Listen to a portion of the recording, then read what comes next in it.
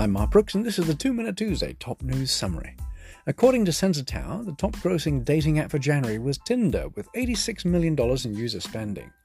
40% of Tinder's revenue is from the United States, followed by 7% from the UK and 5% from Brazil.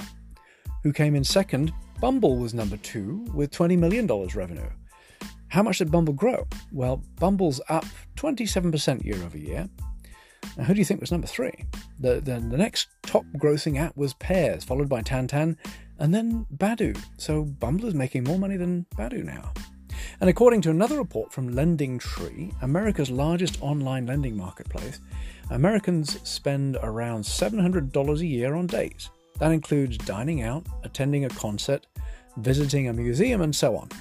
Gen X, which is 45 to 54 years old, spends the most. Gen X daters spend around $900 a year on dates.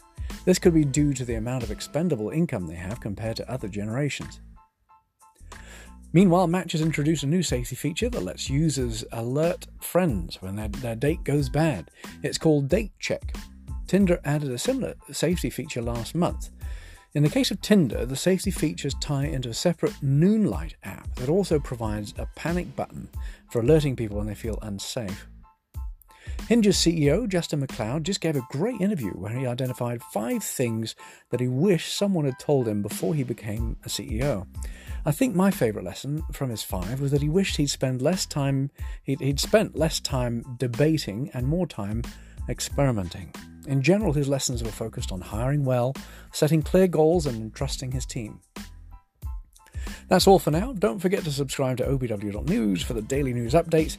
Need some help? Cortland Brooks has a team of 29 former dating industry professionals. For the price of a marketing manager, you can get access to our seasoned team to help you with your strategy, business development, marketing, and PR.